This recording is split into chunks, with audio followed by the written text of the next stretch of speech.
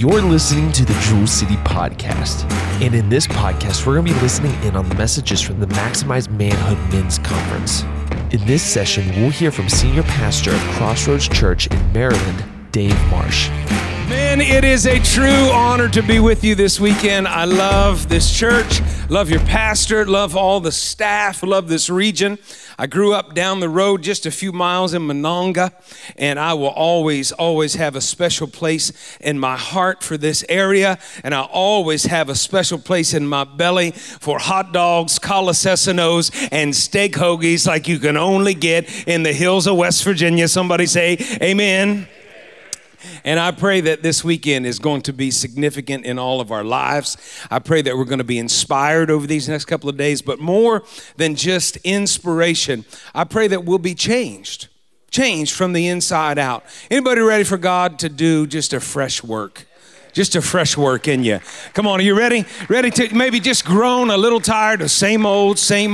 Any brothers in the house who would say, preacher, if I'm honest, it's a long time since God did something new in me. If that's you, would you stand to your feet, raise your hands? Go ahead, do it right now. Stand to your feet, just raise your hands, and let's pray. Let's pray right now. Our Father, we've come into this place not just to shout, not just to sing, but Lord, we've come to encounter you. God, it is you who called us. It is you who started a good work in us.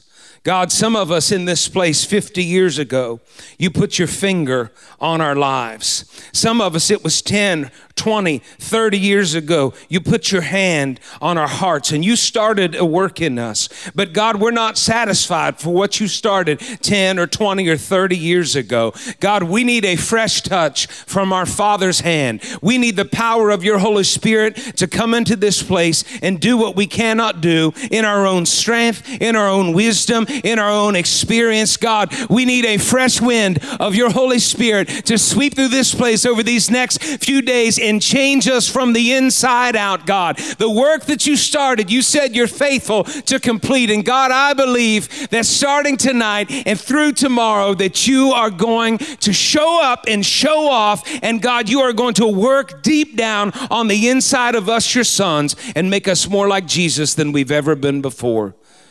If that's you, would you say amen?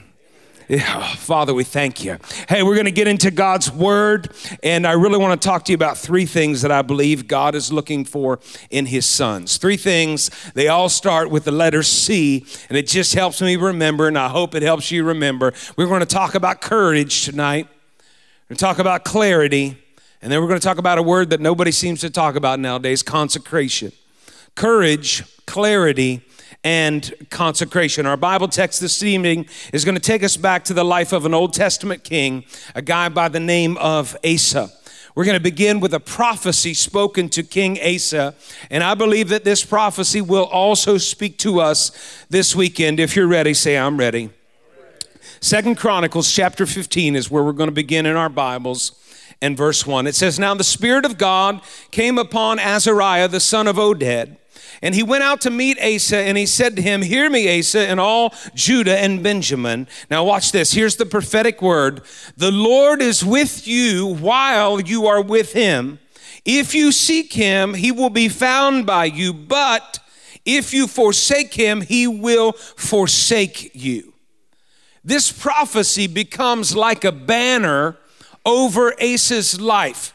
The prophecy again says, the Lord is with you while you are with him.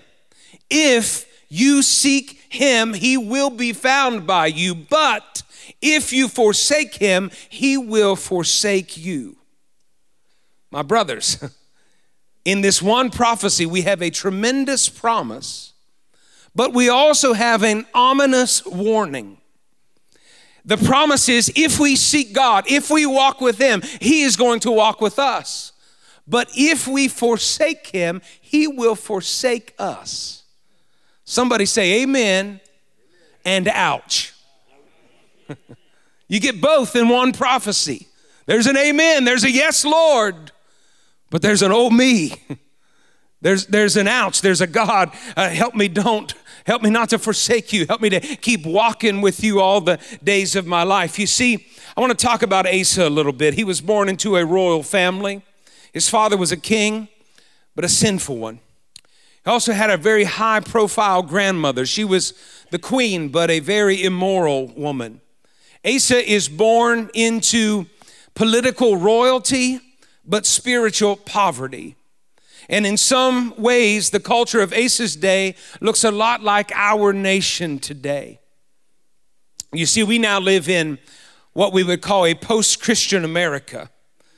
For many years, our nation was upheld by Judeo-Christian values. Now, that doesn't mean everyone in our nation was Christ-like or that our nation was perfect. Doesn't mean that at all. We had and have our share of sins. But in spite of those sins, many people in our nation subscribe to a common set of values that help shape our sense of right and wrong, good and evil, moral and immoral. There was a time in our nation that you could turn on the television and you could watch any channel you wanted to, you would not hear profanity. There was a time that if they showed a master bedroom, it had 2 twin beds in it, implying that husbands and wives slept separately. Now, I know some of you men right now say, wait a minute, my wife told me that all husbands and wives sleep separately. That's a different sermon, brother.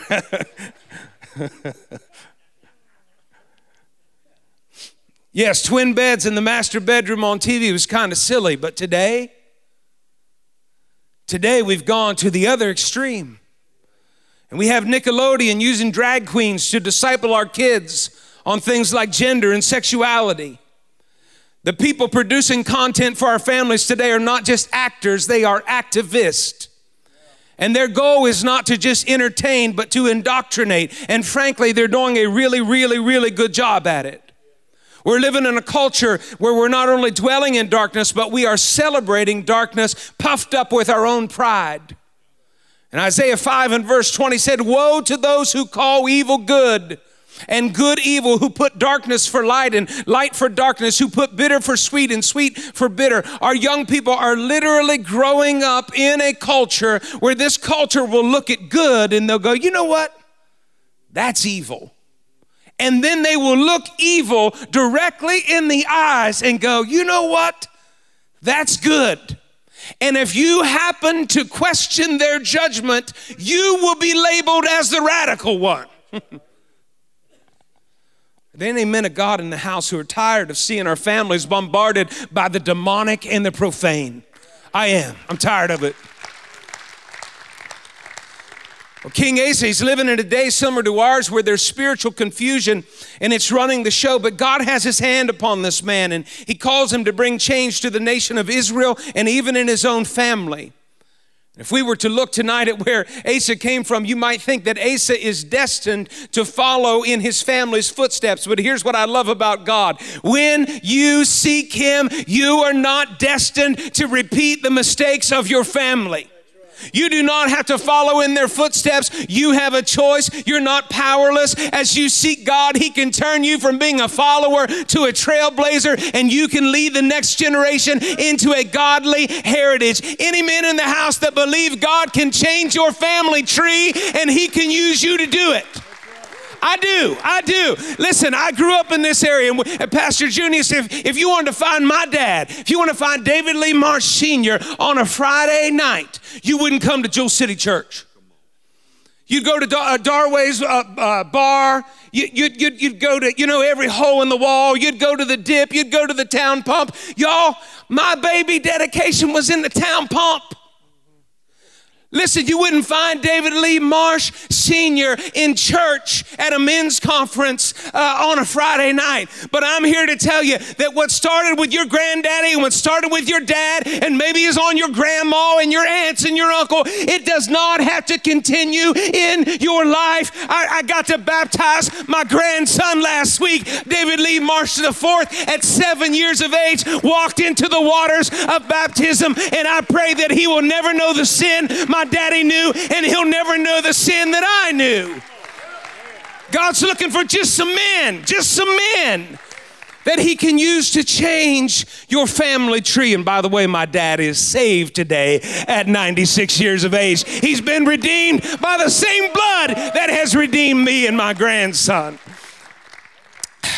The prophet comes to Asa. He says, Asa, the Lord is with you while you're with him. And Asa, he hears the word. You ever got a word from God? I'm telling you, if you got a word from God, you can't shake it. You can't forget. You could try. You can't forget about it. It sticks with you. And Asa receives the word of God, and it weighs heavy on him, and he begins to take action. Look at 2 Chronicles 15 and verse 8. It says, and when Asa heard these words and the prophecy of Oded the prophet, it said he took courage. Everyone say, he took courage. Hear me, men. If we want to follow Jesus in our day, we got to be rebels to culture. We got to be rebels to culture. It's going to take courage to look into the eyes of evil and call it evil, because there will be a price to pay. Oh, you can keep your mouth shut and you can let your God and your values be mocked, and you probably won't face much opposition. But if you choose to speak truth to lies, you will be persecuted. You will face opposition on the job and in the school and on social media. Men, we need to take courage to even lead within our own families. You know, it takes courage to lead your wife and your children. Sometimes they don't understand when you say no. Sometimes they don't understand your leading. Sometimes they don't understand when the Holy Spirit has said something to you and you say, honey, I can't explain it. My daughter, I can't explain it. My son, I can't explain it, but I just don't feel like God wants us to go down that road. And sometimes they look at you like you're crazy. It takes courage to look into the eyes of those you love, especially if you're married to a mean woman. Come on, somebody. Somebody say, take courage. Over the past few years, a spirit of fear has gripped our nation. And everywhere you look, we would see signs that say, stay safe. Stay safe. 3 steps to stay safe. People would end conversations. You'd be walking away, Scott is, hey, stay safe. End a text or an email, hey, stay safe. And I know we're just trying to keep people from getting sick, my brothers, but spiritually speaking, God has not called any of us to stay safe. He has called us to take courage. Men of God need courage. And Asa, he took it. Verse 8, look at it again. It says, and when Asa heard the words of the prophecy of Oded the prophet, he took courage. And watch what he did. He removed the abominable idols from all the land of Judah and Benjamin, from the cities which he had taken in the mountains of Ephraim. And he restored the altar of the Lord that was before the vestibule of the Lord. This young king took courage. He went through all the land, destroying all these false idols. And he called the people back to repentance. He restored true worship to God. You see, the nation of Israel was sinful and proud of it. They didn't even try to hide their sins. They would sin in the streets and even build monuments to their sin, and everyone just went along with it. Everyone was afraid to say, I ain't gonna say anything. I don't want to offend anyone. I don't need that trouble. Listen, I'm a leader. I'm a pastor of a church. I don't need people, coming against me. I got a business. I'm in the community. I'm a coach. I'm a this. I'm a that. I'm a teacher. I'm a principal. I don't want to stir anything up. No courage. No courage. Fear. Asa took courage. He took it. And he went around and he tore down all these idols and he called people back to repentance. He knew it was going to cost him something, even in his own family, and he did it anyway. In our day of darkness, God is looking for people to light up the darkness, not celebrate it. That's right. Not celebrate it.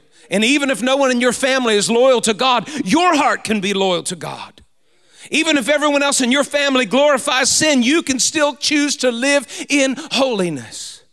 Asa took courage and he had clarity in a sea of confusion. My brothers, when you're in a culture like ours, moral and spiritual confusion is everywhere. And you know what the world is trying to do? The world is trying to make us ashamed for what we believe in. They're trying to make us ashamed for what we believe in. Meanwhile, they can't even tell you what a woman is. We got men wearing bras and women trying to look like men, and no one knows what bathroom to use. The woman of the year is actually a man. What? The world is confused. And in a sea of confused people, God needs some men who will stand up with the voice of moral clarity and speak truth wrapped in love. Men, the future is determined by conviction. Do you know who wins wars? The side that wants it bad. The side that is willing to lay down their lives, lay down their fortunes, sacrifice, the side with the most passion wins. And we got to be men of conviction. And even when opposition comes and persecution comes, what kind of world are we living in where like we crumble like a cheap deck of cards if someone hurts our feelings? Hurts our feelings. People like that, I'm thinking, surely you did not grow up with big brothers. Because I grew up with big brothers who beat me daily. It wasn't about hurting my feelings. It was trying to make it out of mom's house alive. Anyone else have any big brothers? People say, I hurt my feelings. Don't say that. You could say anything you want to me. My brothers would stomp me before breakfast just for fun, just to stir up their appetite. Asa is a man willing to confront the lies of his day. I mentioned his grandma several times. Let's take a closer look at grandma. His grandma, when I read this about Asa many years ago, I first read this chapter, I was like, what in the world? Grandma did this? Grandma made an obscene image to the fertility goddess Asherah.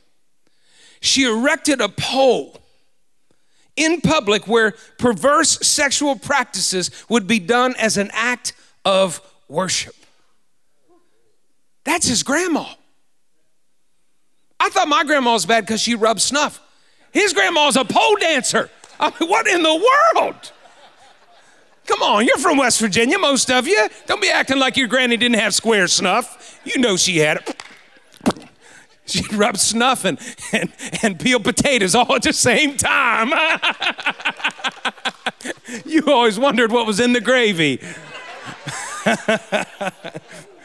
Verse 16 says, also he removed Maacah, that's the grandmother of Asa the king, from being queen mother because she had made an obscene image of Asherah. Asa cut down her obscene image, watch this now, crushed it and burned it by the brook Kidron.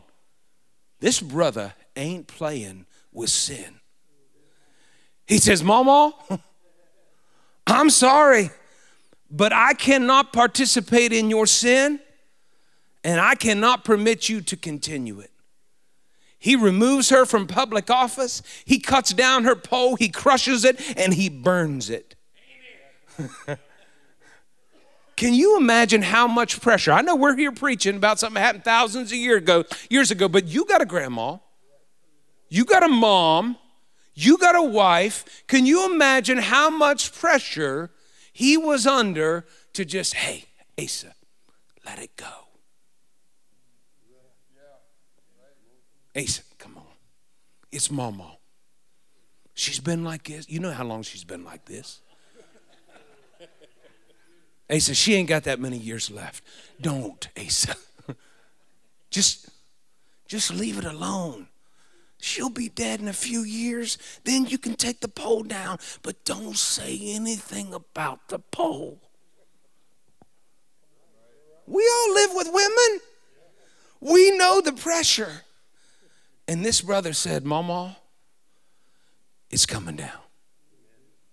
He crushed it. He burned it. I bet a lot of people said, you know what, that pole's been there for years. Everyone's doing it. Everyone says it's okay. It seems right. Someone may have said, who are you to judge, Asa? Who are you?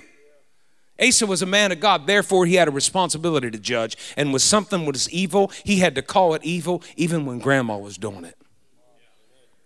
My brothers, if we're going to protect ourselves and our families from the deception and confusion of our day, we must be men of clarity. We must be able to look into the realm of the Spirit and say, you know what? That's evil. That's sin. That's darkness. No, I can't go for that. No. No, we're not going to do that in our family. We're not going to do that in our house. Nope, we're not watching that. Nope, we're not going to do it. We got to be able to have that moral clarity. And the only way to do that is to be filled with the Word of God.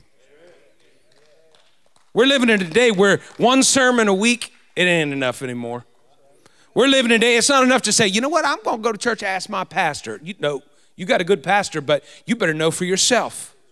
Every man in this room needs to be a student of God's Word.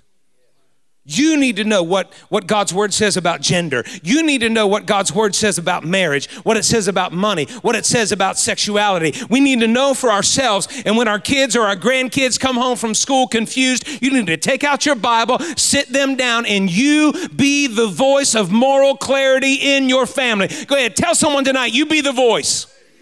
You be the voice.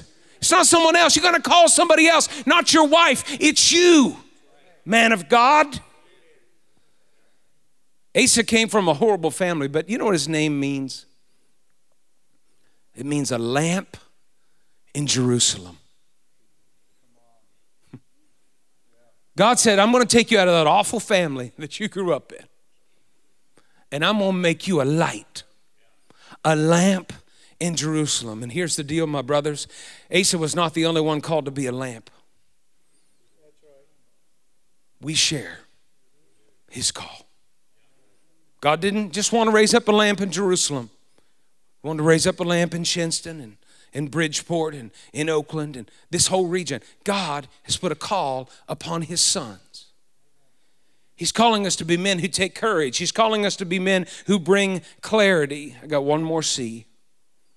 But in order to do those things, we have to be men who are fully consecrated to God. Consecrated means set apart. It means living holy lives. You see, you and I cannot boldly stand up for what is right if we ain't living right. You didn't hear me, or you ignored me, or you pretend like you didn't hear me. One of the greatest strategies of the enemy right now is to get us to live loose lives. And when we lose the moral high ground, who are we to speak out against immorality if we ourselves are being immoral?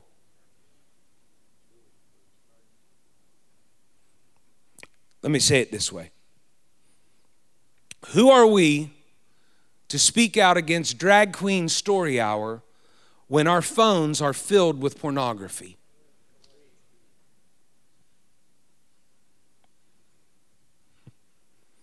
Who are we to speak out against Pride Month when we're not living in purity? Take courage. Yes. Be the voice of truth. Yes. Be fully consecrated to God. Crickets. My brothers, in order for us to walk in courage and clarity, we must be living consecrated lives. Holiness. I know it's an old-fashioned word. I know not many people preach it anymore, but God calls us to holiness. 1 Timothy 2 and verse 8, he says, I desire therefore that men pray everywhere, lifting up what? Holy hands. That means God wants the work of these hands to be holy. In Exodus 3 and 5, when Moses has this experience with God at the burning bush, what does God say to Moses? He says, Moses, take off your sandal, for you're close to me. You're standing on holy ground. God's saying, Moses, you want to walk with me? You're going to have to walk in holiness. Romans 16 and verse 16 says, greet one another with a holy kiss. First of all, if any of you brothers try that on me this weekend, Come on, somebody. There's going to be trouble. But what's it mean? Greet one another with a holy kiss. It means that the words of our mouth, what we're doing with these mouths, what we're doing with these lips ought to be holy. 2 Timothy 1 and verse 9 says, who has saved us and called us with a holy calling. Scripture tells us over and over again, when we are born again, that we are filled with the Holy Spirit. And repeatedly, God our Father says this, be ye holy, for I am holy. Psalm 15 verse 1 says, Lord, who may abide in your tabernacle? Who may dwell in your holy hill? Who? He who walks uprightly and works righteousness and speaks the truth in his heart. My brothers, everything about our God is holy. Therefore, his sons ought also be holy. I recently counseled a man who had been carrying on an affair for 5 years. 5 years.